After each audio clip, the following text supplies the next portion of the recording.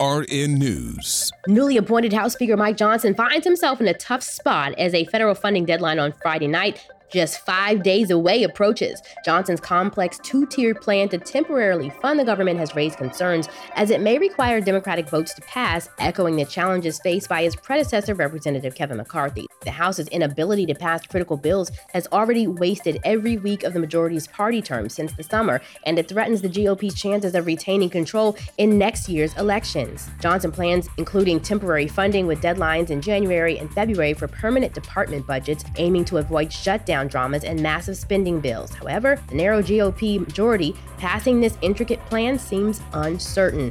If not passed, the shutdown could have a broad level of impacts, including the eventual delay of pay to military. The key question is whether hardline Republicans will cooperate or further challenge the new leader. For AURN News, I'm Ebony McMorris.